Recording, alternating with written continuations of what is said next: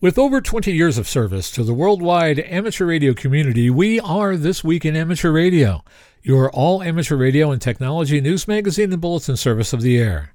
This is edition number 1070, with a release and air date of Saturday, August 30th, 2019. Please take the program to your air following the cue tone.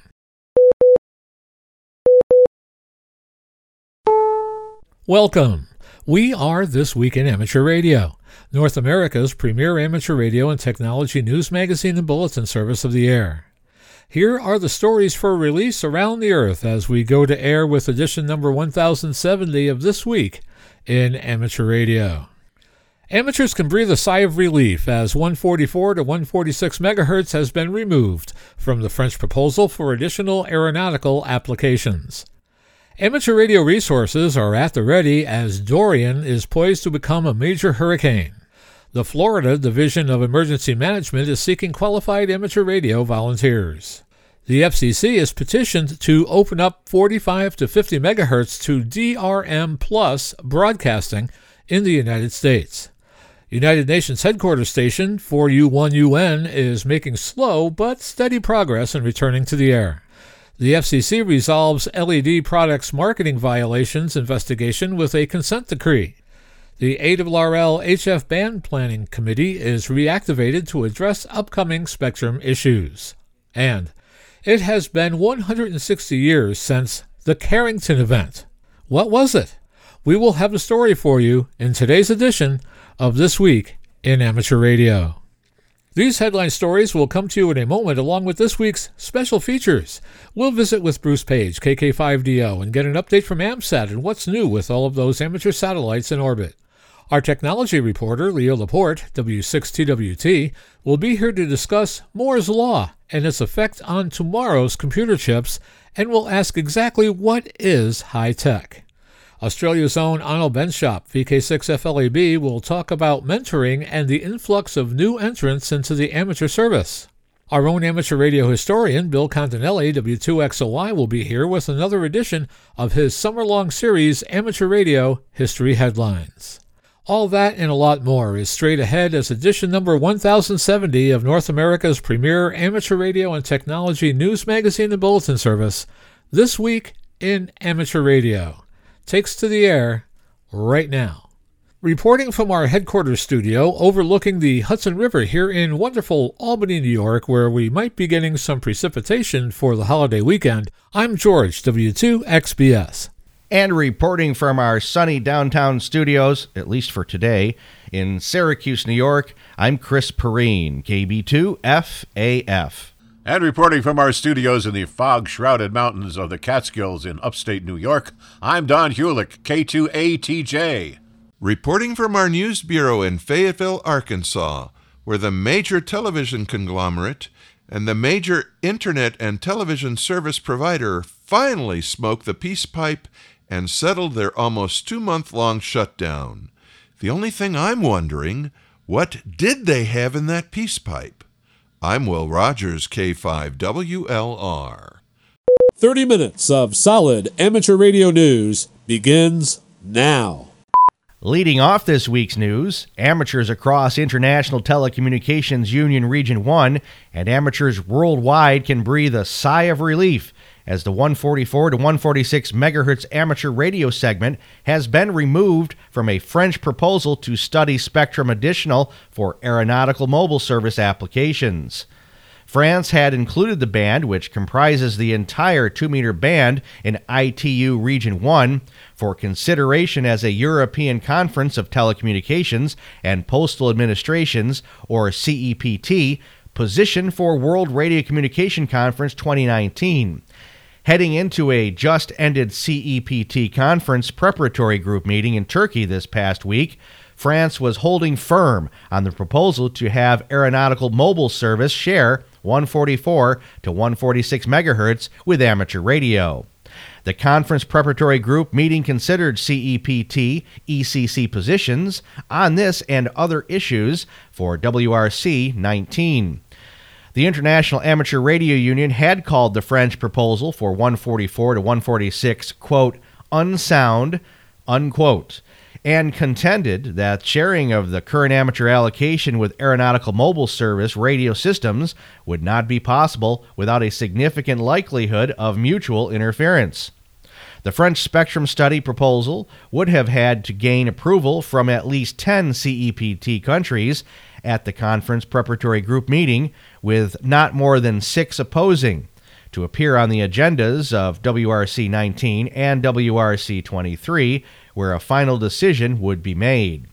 Also, at the recent Conference of Telecommunications and Postal Administration meeting, at the insistence of the European Commission, a WRC 23 agenda item was considered necessary to address worldwide protection of regional navigational satellite systems from amateur emissions in the 23 centimeter band, 1240 to 1300 megahertz. Delegates agreed to a draft World Conference resolution that stresses the importance of the band to the amateur service and explicitly excludes the removal of existing allocations as part of the proposed agenda item. The issue stems from reported incidents of interference to the Galileo GPS E6 signal on 1278.750 MHz. Other amateur radio-related issues addressed at the Conference of Telecommunications and Postal Administration's Conference Preparatory Group meeting included agreement to a European Common Proposal on allocating 50 to 52 MHz to the amateur service in Region 1, which is Europe, Africa, and the Middle East on a secondary basis, with a footnote listing those countries where the amateur service will have a primary allocation in the band 50 to 50.5 MHz. Agreement to a European Common Proposal on spectrum to be considered for international mobile telecommunications, which does not now include the primary amateur radio band at 47 to 47.2 GHz. Agreement to a European Common Proposal that retains the current regulatory position in the 5725 to 5850 MHz band that includes secondary amateur radio and amateur radio satellite allocations. No change to an already agreed-upon CEPT position on wireless power transmission. This calls for no change in the radio regulations to address the question of operating frequency for wireless power transmission for electric vehicle charging, but leaves open the question of spurious emissions from such wireless charging systems. IARU Region 1 President Don Beatty, G3BJ, said that the IARU team at Ankara, the only representative of the amateur service at the meeting, had presented clear and convincing arguments for amateur radio positions, and that he was pleased that regulators had recognized the strength of the amateur case. He expressed his thanks to everyone who contributed to the outcome at Conference Preparatory Group meeting. The Conference of Telecommunications and Postal Administrations is one of 6 regional telecommunication organizations, but viewed as the most influential. The issues now move to WRC 19 in Egypt this fall for final resolution. The International Amateur Radio Union will be represented at the international gathering, which gets underway in late October. You're listening to North America's premier amateur radio and technology news magazine of the air. We are This Week in Amateur Radio, distributed worldwide at twiar.net.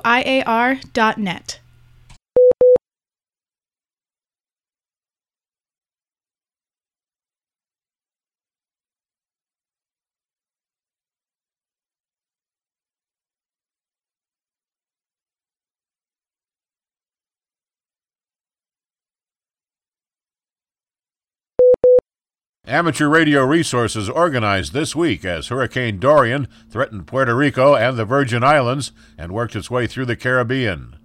Now with more on this developing story, we go to Allie McClendon, reporting from League headquarters in Newington. A change in direction spared Puerto Rico, still recovering from Hurricanes Irma and Maria from 2017, from taking a direct hit. The Virgin Islands suffered downed trees and widespread power outages. As of August 29th, Dorian was a Category 1 storm with maximum sustained winds near 85 miles per hour with higher gusts. The Hurricane WatchNet activated on Wednesday for about 9 hours on 14.325 MHz and 7.268 MHz, working in conjunction with WX4NHC at the National Hurricane Center in Miami to provide weather data to forecasters. In an August 29th update, Hurricane WatchNet manager Bobby Graves, KB5HAV, noted that the National Hurricane Center predicted Dorian would make landfall as a Category 4 hurricane along the east coast of Florida on the afternoon of September 2nd. Florida Governor Ron DeSantis has declared a state of emergency for counties that are potentially in the path of Hurricane Dorian. The Hurricane WatchNet has tentative plans to reactivate on Saturday, August 31st at 2100 UTC. The ARRL Headquarters Emergency Response Team is also monitoring the situation closely, with ARRL officials in close contact with FEMA, the Department of Homeland Security, and field organization officials in the affected region. W1AW, which had already planned to be in operation for the Hiram Percy Maxim 150th birthday special event this weekend, will remain ready to assist with emergency communications. Visit the ARRL website or the Hurricane WatchNet website for updates on the progress of Hurricane Dorian. According to the National Hurricane Center, Dorian is expected to become a major hurricane on Friday and remain an extremely dangerous hurricane through the weekend, reaching Category 3 or 4 by September 1. Heavy rainfall generated by Dorian could cause flash flooding. The risk of devastating hurricane-force winds along the Florida's east coast and peninsula late this weekend and early next week continues to increase, the NHC said on August 29. We're standing by and a ready-to-respond state once a more definitive track is known, Southern Florida Section Manager Barry Porter, KB1PA, told ARRL headquarters on August 29. We'll be holding a tri-section conference call tonight to firm up plans, Porter said.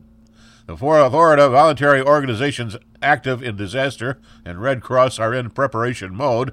The VOIP Hurricane Net has also been activated. The HWN has continued to closely monitor Dorian's progress. HWN manager Bobby Graves, KB5HAV, said the HWN tentatively plans to reactivate on August 30th at 2100 UTC. Florida's Division of Emergency Management has notified the state's amateur radio emergency service groups that it's soliciting in-state amateur radio volunteers to assist with emergency communication in preparation for Hurricane Dorian. The storm is predicted to make landfall on the southeastern Florida coast on Monday. Volunteers must register with the Florida Division of Emergency Management. Interested volunteers must have completed IS 100, IS 200, IS 700, and IS 800 and have undergone a background check. There are no exceptions to these requirements. Radio amateurs should not self-deploy. The ARRL Emergency Preparedness Department is sending 2 additional ham aid kits, 1 HF and 1 UHF VHF, in response to a request from the West Central Florida Section ARES. ARRL headquarters remains in monitoring mode and has been in regular contact with ARRL's partner agencies. The Hurricane WatchNet has been closely watching the progress of Hurricane Dorian. The new forecast track does not look good, HWN manager Bobby Graves, KB5HAV, observed.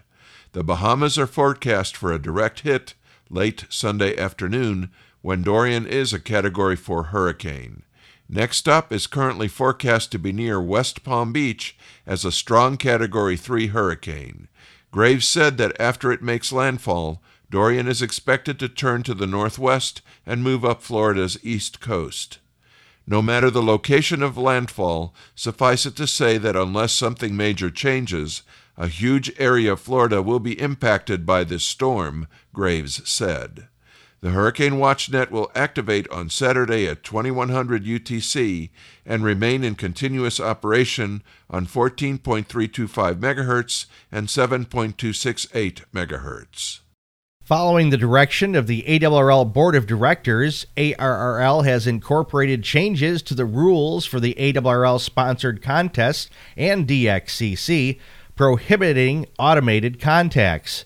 These changes also apply to the Worked All States, including Triple Play and 5-band WAS, VHF UHF Century Club, and Fred Fish W5FF Memorial Awards. The changes are effective immediately. A resolution at the July ARRL Board of Directors meeting pointed to growing concern over fully automated contacts being made and claimed for contest and DXCC credit. The rules now require that each claim contact include contemporaneous direct initiation by the operator on both sides of the contact. Initiation of a contact may be either local or remote. Responding to inquiries noting the lack of 4U1UN activity, the United Nations Amateur Radio Club indicated on its Facebook page this week that it's making slow but steady progress in its efforts to get the station back on the air from UN headquarters. The main difficulties in getting 4U1UN up and running again, following its displacement by renovations at UN headquarters, have been administrative and organizational, the club team said. The group explained that as a result of UN headquarters renovation, the room on the 41st floor of the 4U1UN radio equipment was relocated to the UN Broadcast Conference Support Section and is now off limits. Please do not think that United Nations Amateur Radio Club members gave up and are doing nothing, the club said in its post. After the successful activity of 4U70UN back in 2015, with the support of the UN administration, we were able to secure a tiny 20-square-foot room for the club's needs on the ground floor of the building. With no opportunity to run a feed line from the ground floor to the top of the building, and the tenuous hold even on the tiny bottom floor shack space, the club is in the process of installing a remotely controlled station on the 41st floor. The Broadcast and Conference Support Section is responsible for security of all UN communication systems, and only authorized personnel may be there, meaning club members must be accompanied by representatives when they are permitted access. Over the past weekend, several UNARC members, representatives of UN services, and guests had an opportunity to continue equipment configuration. An assembled 19-inch rack and part of the equipment were disconnected during delivery to the 41st floor so that the BCSS personnel could hand-carry the equipment up several flights of stairs to the top floor. After 4 hours of work, the connections of the Step-R, Big-R vertical antennas were restored, a new SDA-100 controller was installed, and a remote rig 1216H was connected for easy remote access, the club said. The antenna was then tested and configured. The United Nations Amateur Radio Club says remote access from the first floor now works thanks to a separate Ethernet cable run up the entire height of the building for the club's use. Operation of the ACOM 2000A amplifier also was tested with the antenna. The station's Elecraft K3 transceiver had to be pulled from service and sent out for repair, however, after it was discovered to have suffered earlier static discharge damage. We really hope that in the very near future, after debugging and setting up all the equipment, we will finally be able to proudly look at the work done and begin to appear steadily on the bands, the club said. We pause for stations along the network to identify. We are This Week in Amateur Radio, your amateur radio and technology news magazine of the air.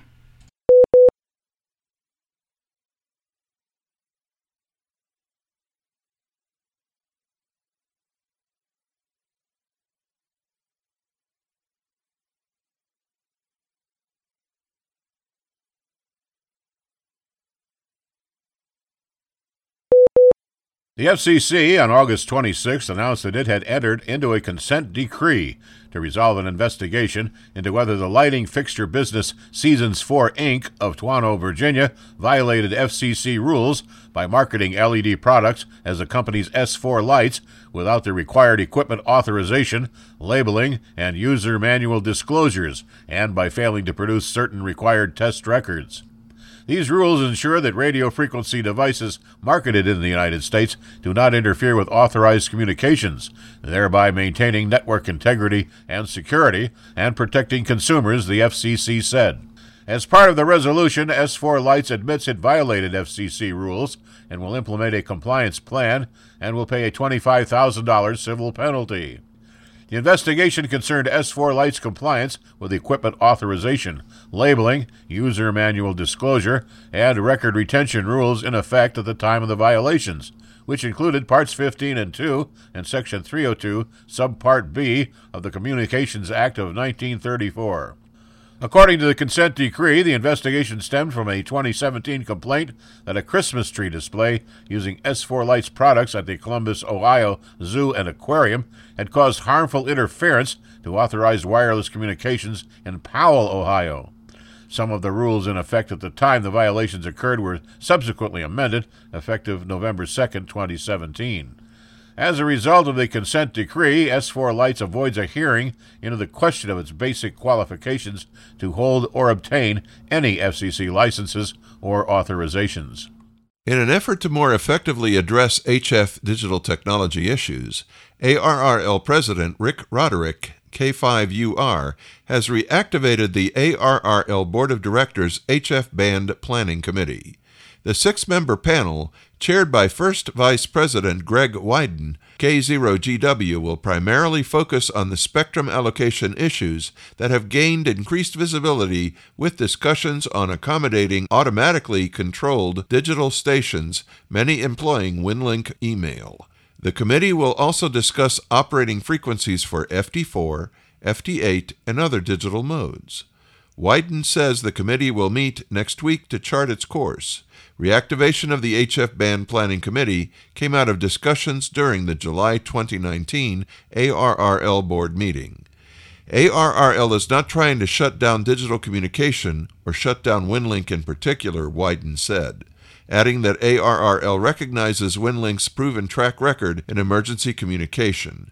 His committee also will consider WinLink supporters' calls for an expansion of the automatically controlled digital stations segment spelled out in Part 97.221 Subpart B of the Amateur Rules.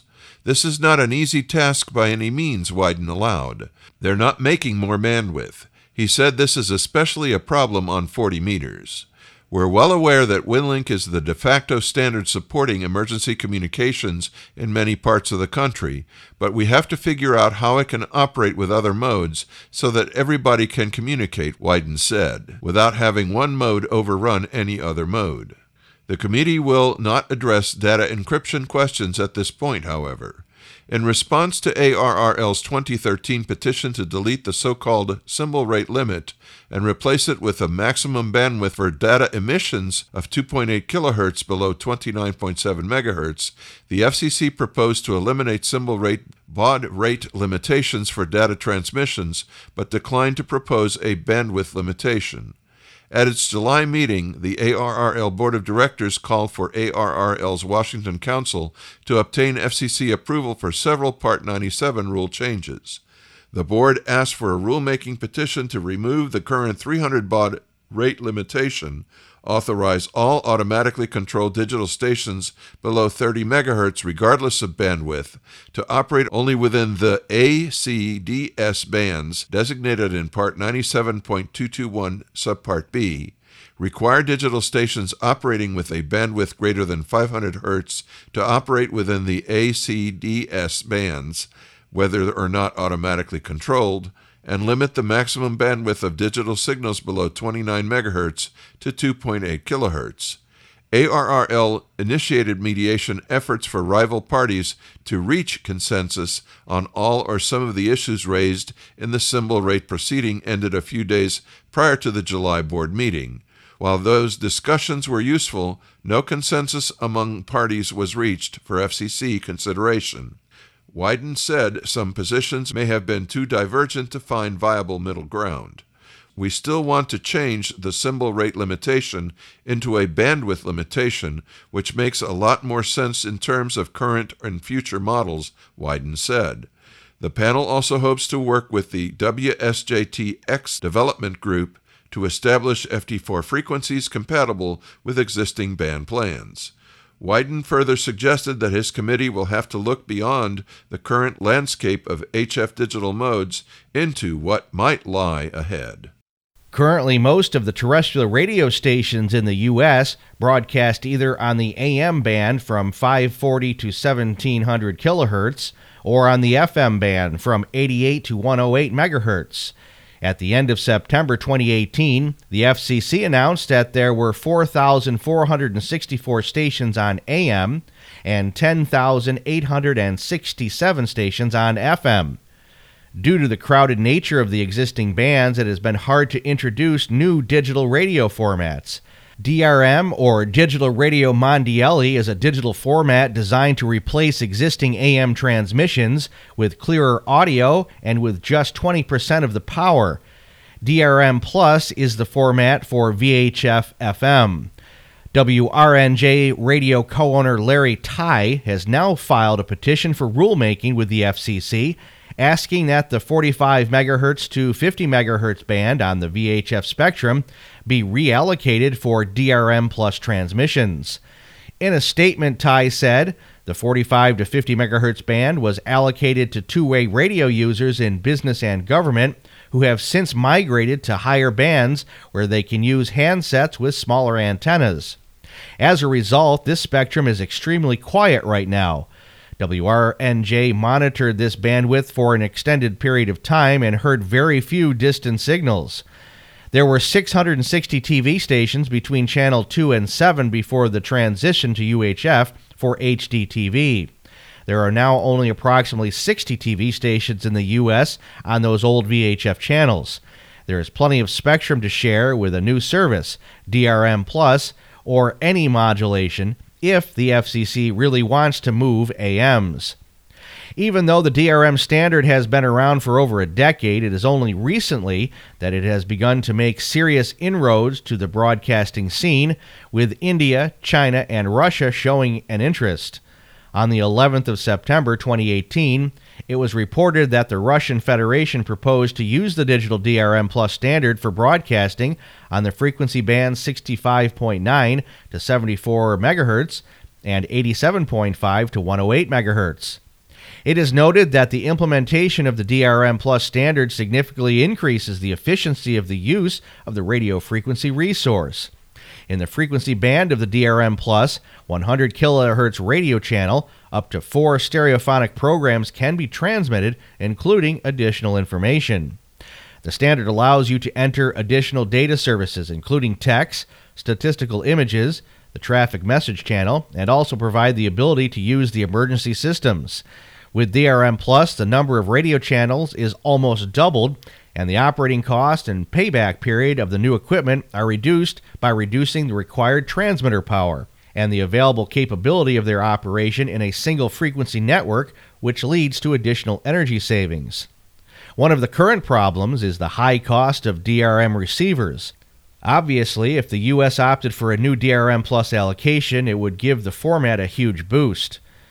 If it turned out to be the 45 to 50 MHz allocation, then it raises the possibility of long-distance reception by means of sporadic E during the summer months or via F2 propagation around the peak of the sunspot cycle. We pause for stations along the network to identify. We are This Week in Amateur Radio, your amateur radio and technology news magazine of the air, available as a podcast on iTunes, Google Play, and TuneIn.com.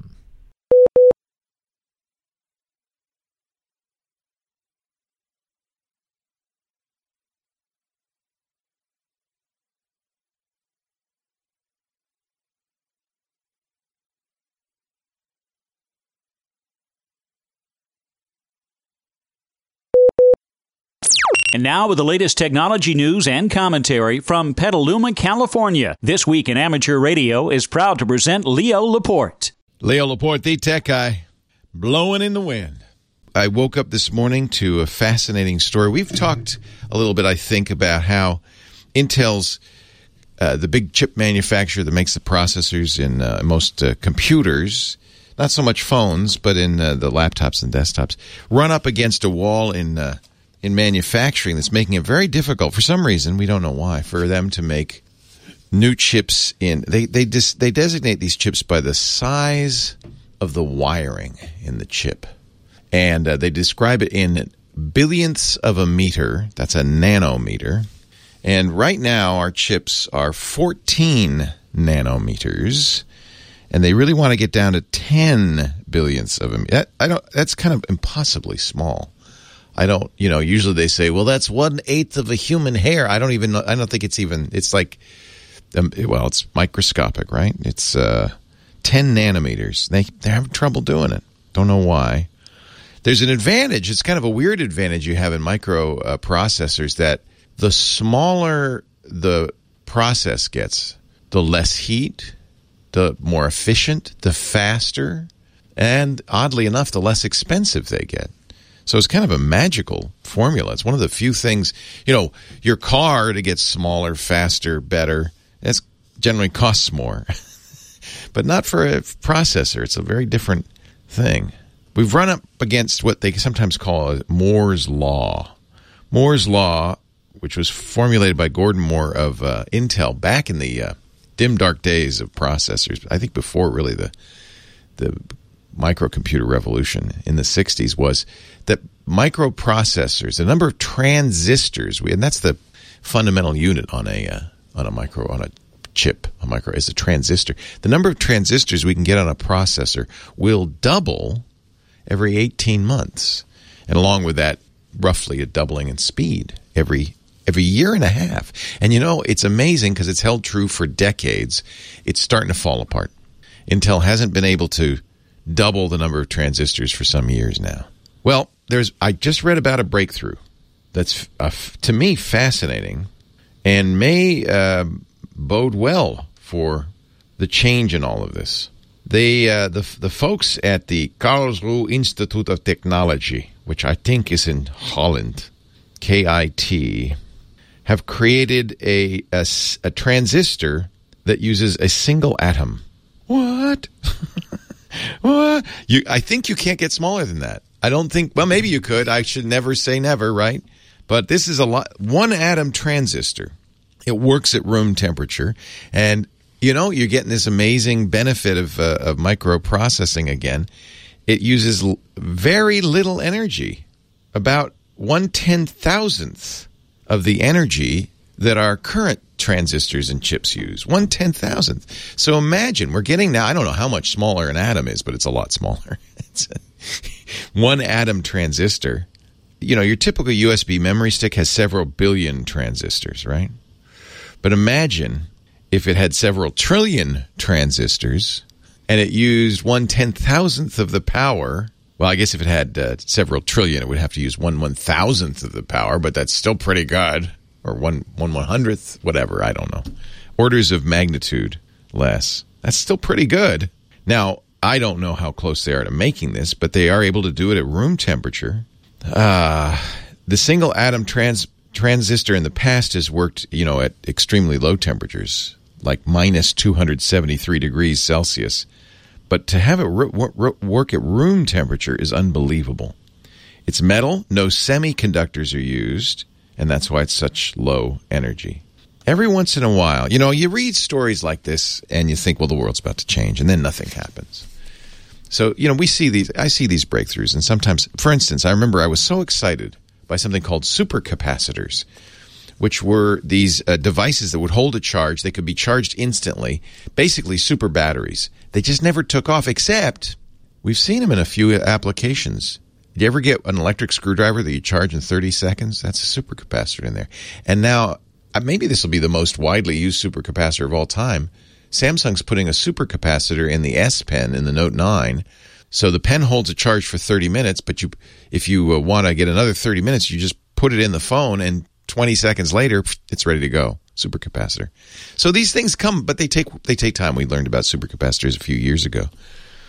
Single atom transistors, though, is the kind of thing that could really change the world. A few years ago, I might have talked to you about something called cross-point technology. This is kind of a 3D memory technology that Intel had announced. 3 or 4 years later, they finally started coming out with cross-point-based memory and storage just this year. And we're still waiting. It's kind of maybe a little hard to, still wait, but it's going to be a real transformation in the speed of computing. So the good news is, while we're hitting the limits of Moore's Law, doesn't mean we're not getting better and faster. It's kind of amazing, kind of fascinating. All right, I have to give you some good news. How about this? What is high tech? What is low tech? We say high tech a lot, right? What is that? I don't know what that is. High tech, not low tech. Is a toaster low tech? Alan Kay, one of the smartest guys out there in kind of the philosophy of computing, once said that any technology is just something that wasn't around when you were born. So if you were, King Henry IV and somebody showed you a fork, he would have said, wow, high tech.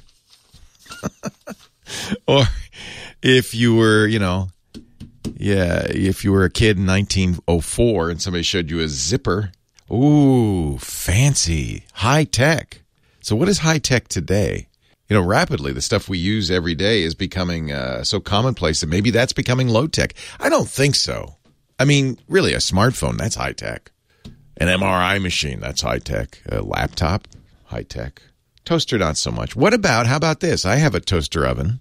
It's called the June that has built into it Android operating system, a camera, and an internet connection. Is that high tech? It's a toaster oven. Still, basically, the function is a toaster oven, but it's an internet connected toaster oven. They've just launched the second generation of that. I'll tell you what high tech is. Expensive. That's what I figured it out. If it's expensive, it's high tech. Because that June oven, when I first bought it a year ago, and by the way, I love it. When I first bought it a year ago, it was $1,400. Now they've announced the second generation, which is, I would guess, in many ways better. $600. Still a lot for a toaster oven, but it has a camera in it and all that stuff. Actually, it's kind of interesting. My wife was complaining something's wrong with the toaster oven. Boy, you don't hear that much. Because it has this thing in it where it identifies what you're putting in there, and it thinks everything is an onion or a Brussels sprout. So when I first got it, you put a piece of bread in there and it'd say, "Oh, it's toast." That's actually pretty cool, isn't it? It had a camera, not necessary, not maybe even useful, but cool. And the camera in it, it would look at the piece of bread and say, "Oh, you want to make toast?" Sometimes it would think it was a toaster strudel, a Pop-Tart. I guess that's what a toaster strudel is. I don't know. They can't say Pop-Tart. That's a trademark. I'm thinking that's what a toaster strudel is. Maybe I'm wrong. You can't say, "Oh, you want to make a Pop-Tart or toast." So it says a toaster strudel or toast. But then all of a sudden, like about 3 months ago, everything was a Brussels sprout or an onion. You put a piece of bread in there. It says, "You want to make Brussels sprouts?" No, I want a toast. And my wife said, "You need to do something about the toaster oven." Because this is the interesting thing. She mocked me when I said we're going to get a $1,400 toaster oven that's connected to the internet that will recognize what you put in it and offer you recipes. Because if it's true, if you put Brussels sprouts in there, it'll roast them just right. It'll even say, drizzle a little oil on that. Make sure you put tin foil on the pan, and then it'll roast it to the exact degree of doneness. Perfect. And it has a camera, has a thermal probe that you can stick in, a piece of chicken or whatever, and it cooks it to just the right USDA recommended temperature. Honey, the toaster oven doesn't recognize bread anymore, because mostly that's what we do, and then we toast stuff in it. It thinks it's an onion. And I was puzzling over it. I redid the firmware, rebooted it, because it's a computer, right? It's not a toaster oven anymore. Rebooted my toaster oven. Still thought it was. Then I thought, oh, wait a minute. I reached inside. I cleaned the camera because there's a camera in it. And now it recognizes toast again. That's high tech, baby. On the one hand, you could say I have a problem. On the other hand, you could say I've always had a problem, but I've managed to make a career out of my problem. When I first started doing this, I first started writing for computer magazines in the late 70s. I knew exactly why I was doing it, to get free stuff. I said, I want to have, this stuff's expensive, and it was really expensive. You think a $1,400 toaster oven's expensive. No. How about a $1,400 floppy drive for my Atari 800? So I knew I needed to support the habit. So I said, well, how am I gonna, that was the real eye-opener here in the late 70s even. I love this stuff. I always want to have the latest. Whatever it is, I want to have the latest. How can I do that? I thought in my little young man brain. Oh, if I work as a reviewer in the industry, if I cover the industry, maybe I can get some stuff for free, or at least subsidize my interest. And it worked. It did. Except now here I am, 40 years later. I have to buy $1,400 toaster ovens because nobody will send you for free a $1,400 toaster oven. No, you got to buy that. And I'm getting ready. Actually, really, why my thoughts are going this way is I'm gearing up because next month is going to be a most expensive month. Apple alone, Now, next month, we're going to have, who knows what that iPhone, the new iPhone's going to cost. $1,200, $1,500. The sky's the limit. It's an iPhone. People will pay anything. So I got to get that. New iPads. Oh, yeah. There's another thou down the drain. New Mac Minis. Really? Yeah. And they're not just everyday Mac Minis. They're professional. That's the rumor. They're going to be high-end. Oh, you know what that means? Expensive. High-tech means expensive. That's what it means. I've concluded. But I do it for you. I just hope you understand that. I spend thousands of dollars on Apple gear every September just so I can talk to you and tell you whether you should spend that money. Isn't that nice of me? Aren't I generous? Aren't I a nice person? I prefer to think of it that way. That's instead of just, a nut spending ridiculous amounts of money on high tech. Which, by the way, maybe that's the definition of high tech. That 2 years later, it's worthless. It's useless. That was high tech in 2016. Leo Laporte, the tech guy. Are you ready for another trip into amateur radio history? I'm Bill Continelli, W2XOY, and I'll be back in a moment with another edition of the Ancient Amateur Archives, here on This Week in Amateur Radio. We pause for stations along the network to identify. We are This Week in Amateur Radio, your amateur radio and technology news magazine of the air, available online at www.twiar.net.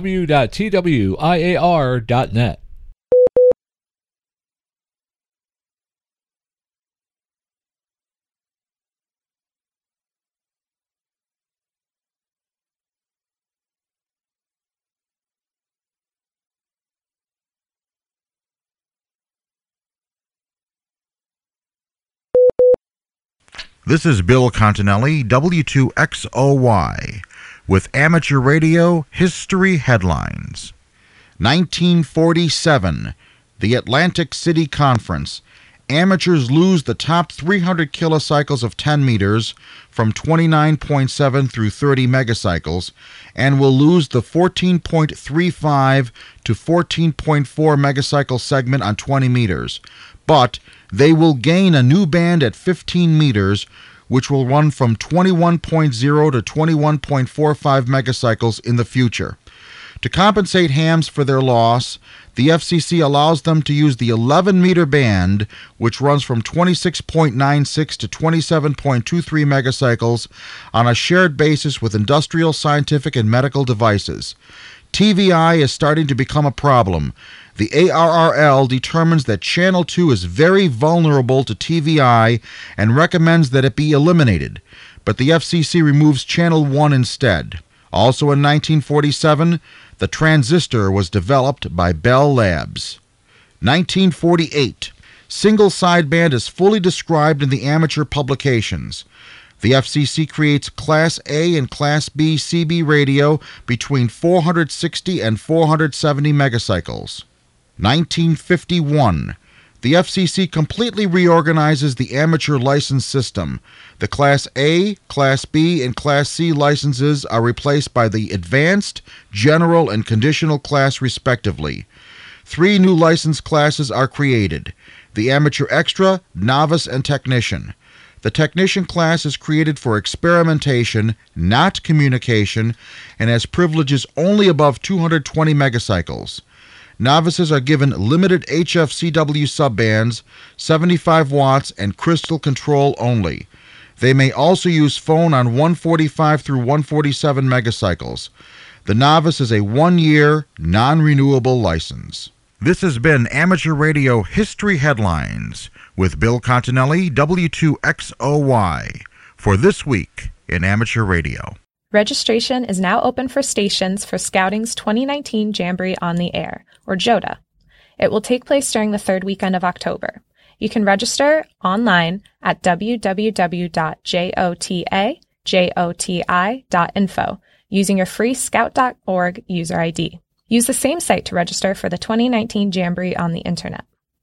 Bill Stearns, NE4RD, has been named the Boy Scouts of America National Jamboree on the Air Task Force Chair.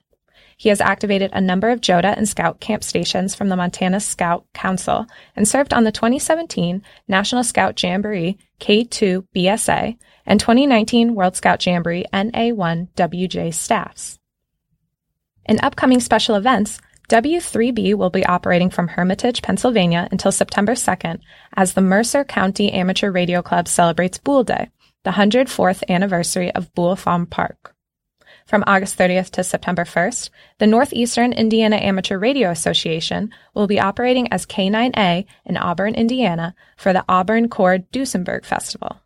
On September 1st, Ursinus College in Collegeville, Pennsylvania will be operating as W3ZZ to celebrate the college's 150th anniversary. A few stations will be active in the upcoming week to commemorate the 150th birthday of ARRL co-founder and first president Hiram Percy Maxim, W1AW. ARRL's Hiram Percy Maxim Memorial Station, W1AW, will be active for a birthday celebration event on Saturday, August 31st, until Monday, September 8th.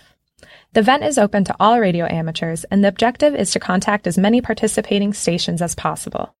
I'm Steve Ford, WB8IMY, and this is the propagation forecast for Friday, August 30th.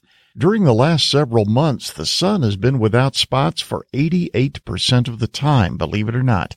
Now, that situation can change quickly, but the few spots we do see tend to be brief and rather weak. The sun is still active, however, and there are two large holes in its atmosphere that are sending 2 blasts of solar particles our way. The first should arrive this weekend, and the next should reach us early next week. So, for the next week, it looks like 80, 60, and 40 meters are your best bets for DX. On VHF and UHF, there have been substantial tropospheric openings on 2 meters in the central U.S., and this entire area of activity is forecast to move toward the East Coast by this weekend and into early next week. And now with this week's satellite update, here's Bruce Page, KK5DO. This being a holiday weekend, I thought I would give out some of the satellite rover information. Jack and 7MJ is on a 2-week road trip from Cheyenne, Wyoming to Bowling Green, Kentucky. The trip will be from August 28th through the 31st. He will then be heading to Tennessee, Arkansas on September 3rd and 4th, and then head towards Oklahoma, Texas, and New Mexico, ending up in Arizona. He will operate the FM satellites. Tony, KD8 RTT, will be in Peru from August 31st through September 7th. He will keep his Twitter account up to date with his operating schedule. Do not forget AMSAT Spain. They will be operating AM1 SAT from all Spanish grids from September 9th through the 15th. They will operate all the amateur satellites. This is Bruce Page, KK5DO. And now, with his special segment on tower climbing and antenna safety, here is Indiana's own Greg Stoddard, KF9MP. One question I got via email concerning tower-mounted electronics and where to start. Here's what I did on my latest 900 megahertz install. Concerning feed lines, I use the 900 megahertz band for a one-way link between my recording studio at home and the local repeater for airing This Week in Amateur Radio. Feed line loss at 900 megahertz is horrible unless you intend to spend lots of money on pressurized semi-rigid feed line. One solution to this problem is to mount the electronics on the tower and limit the feed line to, say, 2 or 3 feet. It's easy to run 115 volts AC up the tower. Make sure the wires you choose to install are the outdoor type with 3 wires. Also check with the tower owner to be sure it's legal to do so. Probably any lighted or registered tower would require you to run the power wires through conduit. Actually, running conduit on the tower is rather easily since it's generally in a straight line. Okay, so you've installed the power to the place where you intend to mount the electronics and antenna. Your next job is to find a suitable cabinet. If your space requirements are small, like the size of a small HF rig, you're in luck. For those needing to obtain and tower mount a larger cabinet, here's how I handled a couple of those projects. First, we gathered all the equipment to be put in the cabinet on the tower and arranged it to take up minimal space but allow sufficient cooling airflow. Then we located a cabinet that came close to the size and height and width. I took it to a local welding shop and had them cut all the way around the outside, splicing 5 inches of steel to make it deeper. After the bill was paid, I sealed it with silicone and paint and tested it with a water hose for a watertight seal. I did install 2 drain holes in the bottom just in case. For smaller projects, marine battery cases work well for housing tower-mounted electronics. You'll need a mounting bracket of some sort and some holes in the box, but they're cheap and durable. Hamfests are good places to look to pick up plastic boxes for outside mounting. I found several with molded-in nuts for mounting, clear plastic doors with key locks for real cheap, my favorite 2 words. Some common mounting devices for electronics on the tower are hose clamps, antenna U-bolts, most brass screws and nuts, as well as custom-made brackets from scrap steel. If you live in an area with a large industrial area, try to get to know someone that works as an industrial electrician who can help you scrounge old steel electrical cabinets, scrap steel, wire, and other hardware. Most of my best outdoor installations were made from old control cabinets destined for the scrap steel bin or the landfill. And while you're building your tower-mounted box, be sure to consider how to safely put it on the tower and gain access to it. Remember, money spent on books and videos relating to tower safety is always money well spent. Invest in your safety soon. Don't be a statistic. This is Greg Stoddard, KF9MP, reporting for This Week in Amateur Radio. We pause for stations along the network to identify. We are This Week in Amateur Radio, your amateur radio and technology news magazine of the air, available online at www.twiar.net.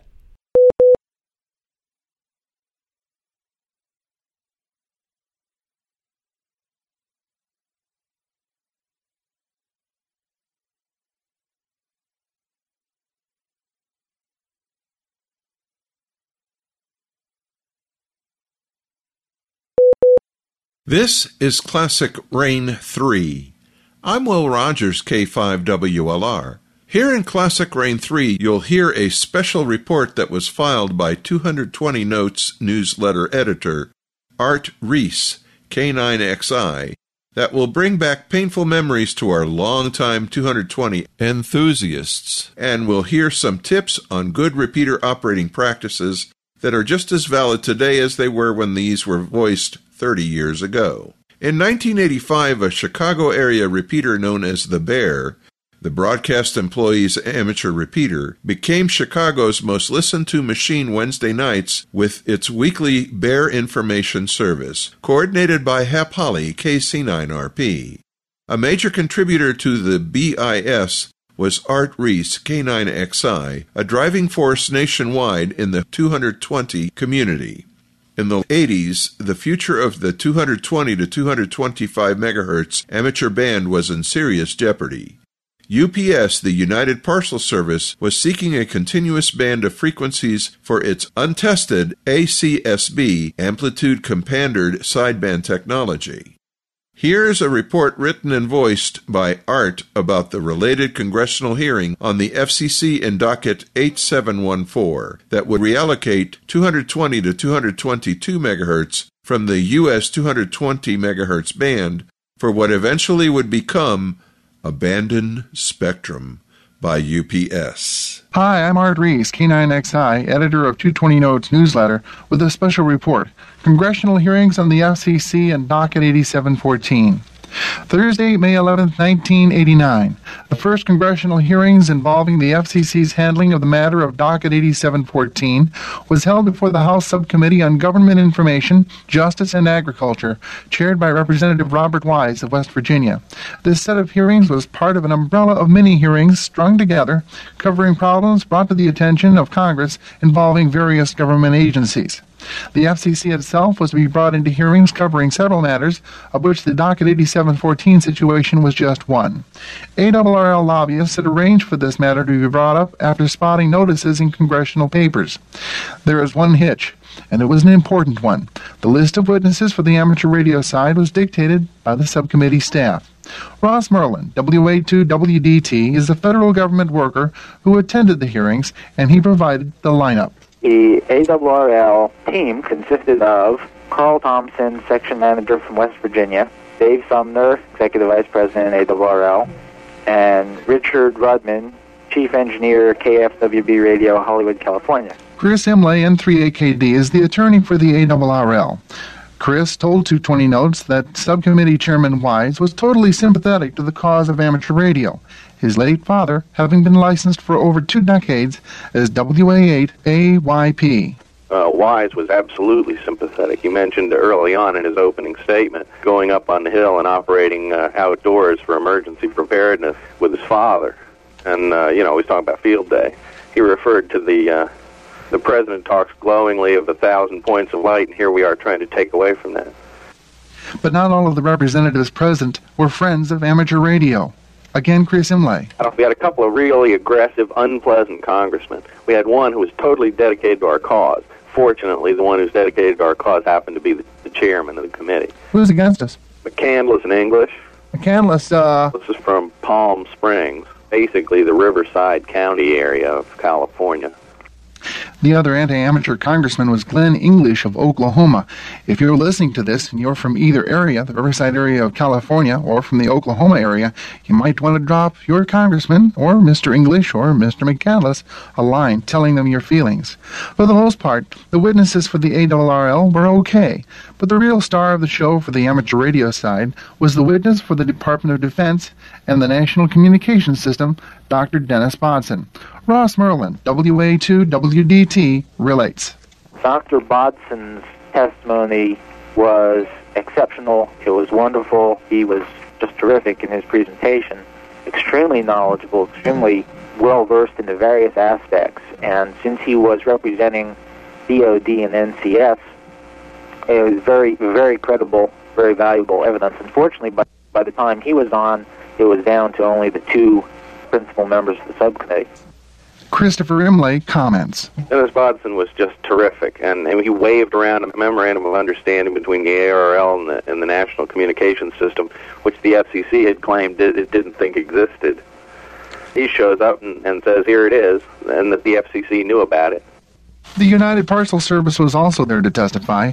Under questioning, the witness for UPS, a Mr. Hughes, admitted that it didn't make too much difference to UPS where their new ACSB system went, as long as they had one contiguous frequency band, and that at the present state of their project, it would cost them absolutely nothing to move.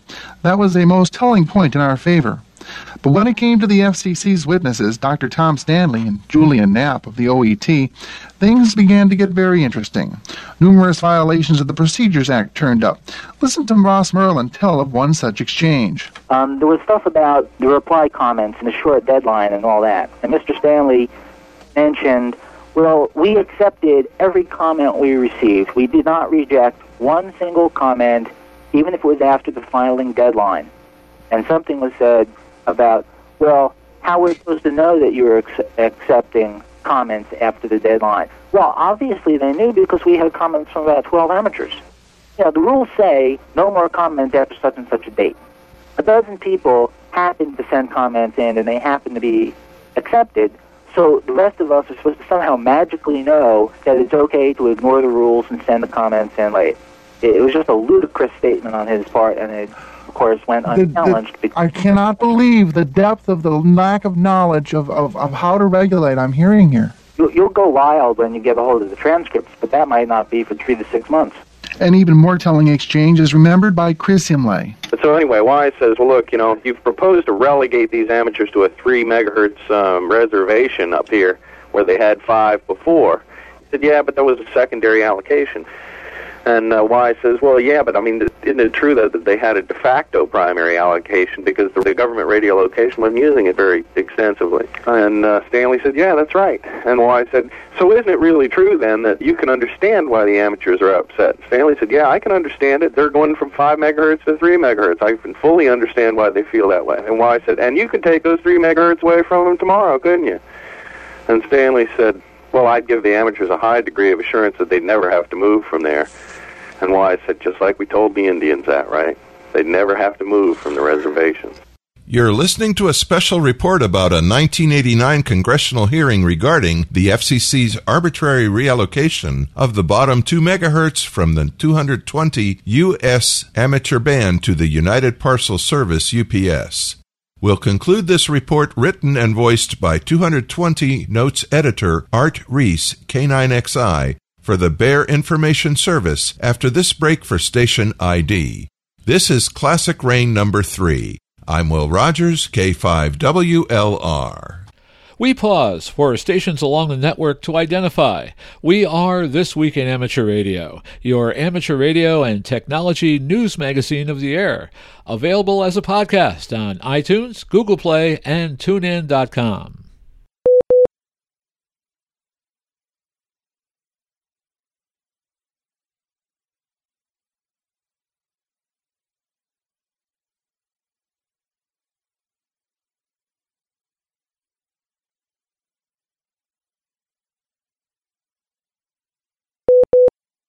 Ross Merlin again. There are all sorts of really fascinating questions and answers, like when the FCC guy referred to, well, moving the control links from 220 down to the other control links on the 148 megahertz band. There aren't any. Yeah, you and I know that. The FCC guys were a little confused about reality. Oh, you're kidding. Well, but not him. They don't know this technology, and they're trying to regulate this technology from quite a distance. You just can't do it with technical things. And another one, this time from Chris Imlay. Wise asked Tom Stanley, what monitoring studies did you do? Well, they didn't do any. They relied solely on the repeater directory. But that repeater directory isn't a listing of anything but repeaters, right? He said, right. But he said, but we're not dealing with real people here. This is the only listing of facilities that we had. Talk about an inflammatory remark. All was not peaches and cream with the amateur side, as you might guess. Both Chris Imlay and Ross Merlin had a few thoughts on this. We have time, however, only for Ross's. I don't know all the rules on how to impress your congressman, but I think if we had hit them both barrels loaded with Administrative Procedures and Regulatory Flexibility Act information, and then have that backed up by the broader concerns expressed by Dr. Bodson, the FCC did not adequately consider the Defense Department's objections in this proceeding. I think that would have been a powerful presentation because it's within the purview of what Congress can do. It will be a while before the outcome of these hearings is known. Already there are rumors that the Senate may be interested in holding hearings of their own on the 8714 issue. The record is still open in the House Subcommittee for input from amateurs who have relevant comments to add. I personally am adding my own. The biggest thing that you can do is to write your congressperson and ask them to support these hearings. There are other outcomes as well. During the hearings, Tom Stanley let it be known at least one important bit of information. Chris Imlay. Stanley testified that they were going to complete their consideration of the reconsideration petition either by the end of this month or into June. So it's coming right up. If that's true, that means it's bad. Except that I think they got a little scared after the hearing. A lot of very knowledgeable and important people, both in government and in this hobby, thought that we'd never see the day when Congress would investigate the Docket 8714 mess. This time, the news is for them. It may not have been perfectly done either, but it was a start, and from here we need to keep pushing Congress until right and justice prevails in the Docket 8714 case. Our thanks to Ross Merlin, WA2WDT, and to Chris Imlay, N3AKD. This has been a special report. Congressional hearings on the FCC and Docket 8714. For the Bear Information Service, I'm Art Reese, K9XI in Chicago. One of the fine reports written and voiced by 220 Note editor Art Reese, K9XI, for the Bear Information Service in the spring of 1989. Up next, some tips on good repeater etiquette, written and voiced 30 years ago by Nina Molina, KA9WJZ. When VHF repeaters were first constructed about 30 years ago, our amateur radio forefathers realized that a set of ground rules would have to be established in order for this new technology to operate smoothly and successfully. But as time went on, new hams joined the hobby as well as the repeaters, and there was always the possibility that these new hams were derived of learning the ground rules. Plus, as the old saying goes, old habits die hard. With this in mind, let's take a look at some important repeater ground rules in this month's edition of On the Air Tips. Number 1, listen first. Never turn on your radio and just start talking.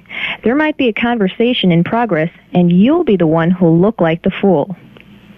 Number 2, keep your calls short. This is especially true during rush hour periods. Many people want to use the system, so if it's possible, QSY off to a simplex frequency. Number 3, Pause between transmissions. This one can really be a problem with some people, despite modern repeater technology. Many forget that the repeater's courtesy beep is there to make you pause for any breaking stations as well as to reset the machine. If you're operating on a system that has no beep, make it a practice to either let the repeater drop or wait about 3 seconds or so in between transmissions. Number 4, allow breaking station immediate access. It should be crystal clear without any explanation, but many people seem to abuse this rule. When a station breaks in or signs his call, turn it over to him immediately. Don't just put him into the rotation. You never know what his traffic is. Enough said? Don't over-identify. This one is a personal pet peeve of a lot of people. A bad example is the hams that identify after every transmission. FCC rules mandate after every 10 minutes. Also, there's no need to say, this is K9XYZ for ID. Why else would you be giving your call? Roundtable discussions. Make sure not to leave anyone out of the roundtable. This is called the repeater shuffle. Also, make sure to give the name or call sign of the person you're passing it over to. This will avoid doubling and long periods of silence. Probably the most important tip of all, please be sure to practice courtesy and consideration. Remember that amateur radio is a hobby and a privilege. If you do something considerate for someone else, they'll more than likely reciprocate. Also keep in mind that if we all remember to try to pause a few seconds in between transmissions and suppress the urge to over-ID, we can make a good repeater even better. With on-the-air tips, I'm Nina Molina, K9WJZ. And that's it for Classic Rain number 3. We pause for stations along the network to identify. We are This Week in Amateur Radio, your amateur radio and technology news magazine of the air.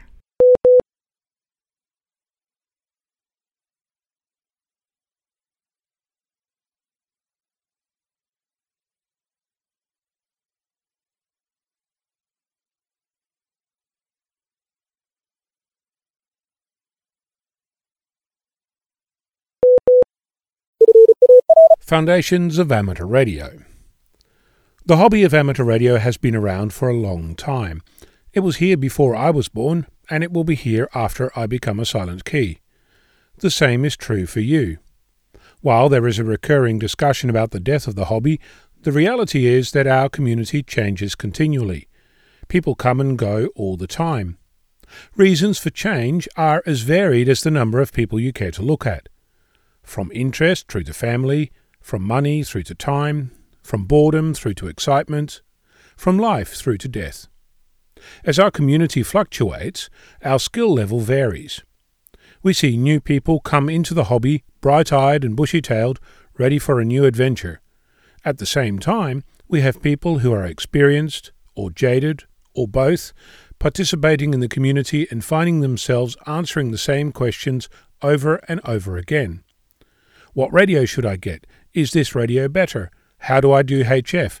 How do I get my license? Where is everyone? How do you participate in a net? Which antenna should I buy? What is a QSO or a QTH? How come this and why that? At some point, I was that person, and I have no doubt that at some point you were or are that person. The challenge in maintaining a semblance of community coherence is to balance the needs for new and aspiring amateurs with the expectations of those already in the community. How do you answer the same questions while staying fresh and encouraging when all you really want to do is ignore the noise and get on with the hobby? The answer is simple. You need to recognize that the change in the hobby is fundamental. New people coming in, new technologies, new hardware, new modes, new rules, new customs, all of it is in flux, all the time. It shouldn't be seen as a threat, but as par for the cause. Something that is part of our community and part of why and how we exist. To draw an analogy with something else, cooking. We've been doing that for a while. Some suggest as far back as 2 million years ago. Every day new people learn to cook. New people invent or reinvent recipes. Cooking classes abound, television shows with competitive cooking, New ingredients, new tools, new techniques, and relearned old methods. There's celebrity chefs, awards, and the more you look at cooking, the more you understand how it changes and continues to change. In many ways, cooking and amateur radio are the same. The idea of teaching your child, or a friend, or a person on social media how to cook something is accepted as how it is and how cooking evolves. In amateur radio, we can do the same. It's easy to dismiss silly questions or to give snide answers or to ignore new arrivals, but that's not something that grows our community, strengthens it or broadens it. Of course, how much you participate in this is the real yardstick of how much of an amateur you really are. Said in another way, if an amateur calls CQ into a dummy load, does anyone care? One of the challenges as a new entrant into the community is to figure out where to go and how to learn more. It's never been easier than it is today, even if you think that it's hard. In a bygone era, you had to go to a library, or to find another amateur, or go to a club to even know that our hobby existed. These days, the access to our community is within reach for any person on the planet. We have endless resources in the form of websites, books, both electronic and paper, clubs, virtual and physical, social media, podcasts and articles such as this, video channels, and an endlessly growing and evolving community that cannot help but document its adventures and exploits. Amateur radio today is as close as the nearest search engine and as far as you want to take it. Never be afraid of asking a question, and consider it a rite of passage if a grumpy bugger tells you off for asking a stupid one. The worst question is the one you never asked. I'm Ono, Victor Kilo 6, Foxtrot Lima Alpha Bravo. Most of those attending the just-ended Youngsters on the Air or YOTA summer camp in Bulgaria were first-timers, observed Monty, OE3VVU, a participant this year. Some 80 young radio amateurs from 27 countries convened near Sofia on August 11th to the 17th to, as he put it, connect and learn from each other. Monty said the successful 2019 summer camp demonstrated that YOTA is growing quickly, noting too that 40% of the YOTA summer camp attendees were young women. During the week, campers engaged in a variety of workshops that included such activities as building VHF and HF antennas and assembling electronic kits, which, for many, meant learning how to solder. Monty said the focus of the activities and presentations involved learning from each other. YOTA is shifting more and more towards a youngsters for youngsters approach, where youngsters teach each other rather than relying on older generations for input, he said. A number of participating youth teams presented their youth activities. As an example, he cited a presentation by the Finnish team that offered insight into the Nordics on the Air sub-regional camp. The main goal of the YOTA summer camp is to give youngsters the ideas, knowledge, and experiences they require to go back to their home country at the end of the week and start their own youth activities, he said. The practical workshops are mostly easily reproducible so that youngsters could use them to introduce new young people into the hobby. For example, youngsters might do a kit-building workshop at a local school or use the antenna built at the camp to do a Summits on the Air activation together with some new youngsters. Sub-regional camps such as those held in Finland, Italy, and Germany in recent years are becoming more common in Region 1, with the next set for late September in the Czech Republic, followed closely by a camp in the Netherlands in December. The idea behind a sub-regional camp is to bring together around 30 youngsters for an extended weekend, he explained, noting that these gatherings offer another avenue to attract newcomers to amateur radio and show them how interesting and exciting it is.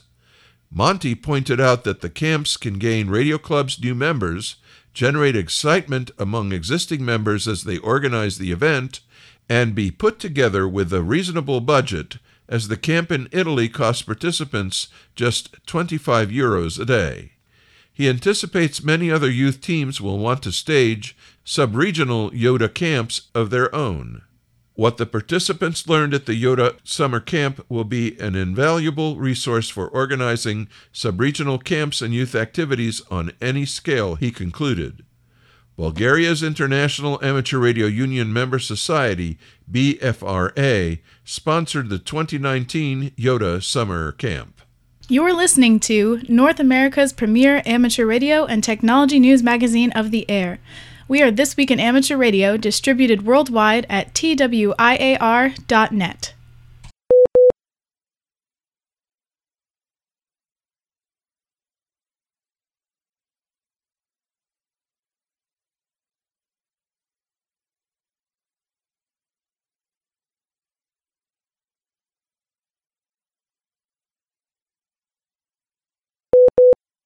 And finally this week, September 1st marks the 160th anniversary of the Carrington event, the strongest geomagnetic storm known to have hit Earth since at least the 14th century.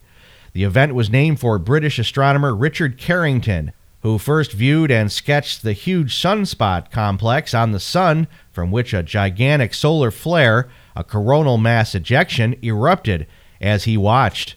Within hours, Earth was virtually enveloped by an aurora borealis that was visible even at the lower latitudes and into the tropics. It was a truly spectacular light show that in some places turned night into day. When the flare interacted with the Earth's magnetosphere, however, it was another story. This was the Victorian age, when practical wireless was still a few decades off, but the auroral phenomenon, as it was called then, had a remarkable manifestation of magnetic influence on telegraph wires. So considerable was the effect that the New York Times reported telegraph operators were able to disconnect the batteries that normally operated the system and were working by the atmospheric current entirely. Although the operators subsequently were able to reconnect their batteries, the storm continued to affect the lines. A telegraph manager in Pittsburgh reported streams of fire emitted from the circuits. In Washington, D.C., telegraph operator Frederick W. Royce was severely shocked as his forehead grazed a ground wire. A witness said an arc of fire jumped from Royce's head to the telegraph equipment. The Times account quoted an operator in Worcester, Massachusetts, who said, "During 10 years' experience in telegraphing, I have frequently observed the effect of the aurora borealis on the wires, but never before have I seen it so grand and appalling." Operators said that at times the polarity of the battery power supply would become reversed. One moment the batteries would begin to boil over, and we would have so strong a circuit that the armature would not come away from the magnet. The next moment there would be no current at all, a report from Quebec recounted. Based on examinations of ice samples, scientists believe that geomagnetic storms 2 and 3 times stronger occurred prior to the 14th century. After the Carrington event, scientists began paying a lot more attention to solar phenomenon and sunspots. This Week in Amateur Radio is heard on nets and repeaters all across North America and around the world on great repeater systems like our flagship repeater, W2GBO, on 146.940 MHz, serving the Tri-Cities of New York State's capital region. This Week in Amateur Radio is produced by Community Video Associates Incorporated. Now, for the staff of This Week in Amateur Radio, this is Jeff Ronner, WB2AEQ, saying 73 until next week. This Week in Amateur Radio is copyright Community Video Associates Incorporated. All rights reserved.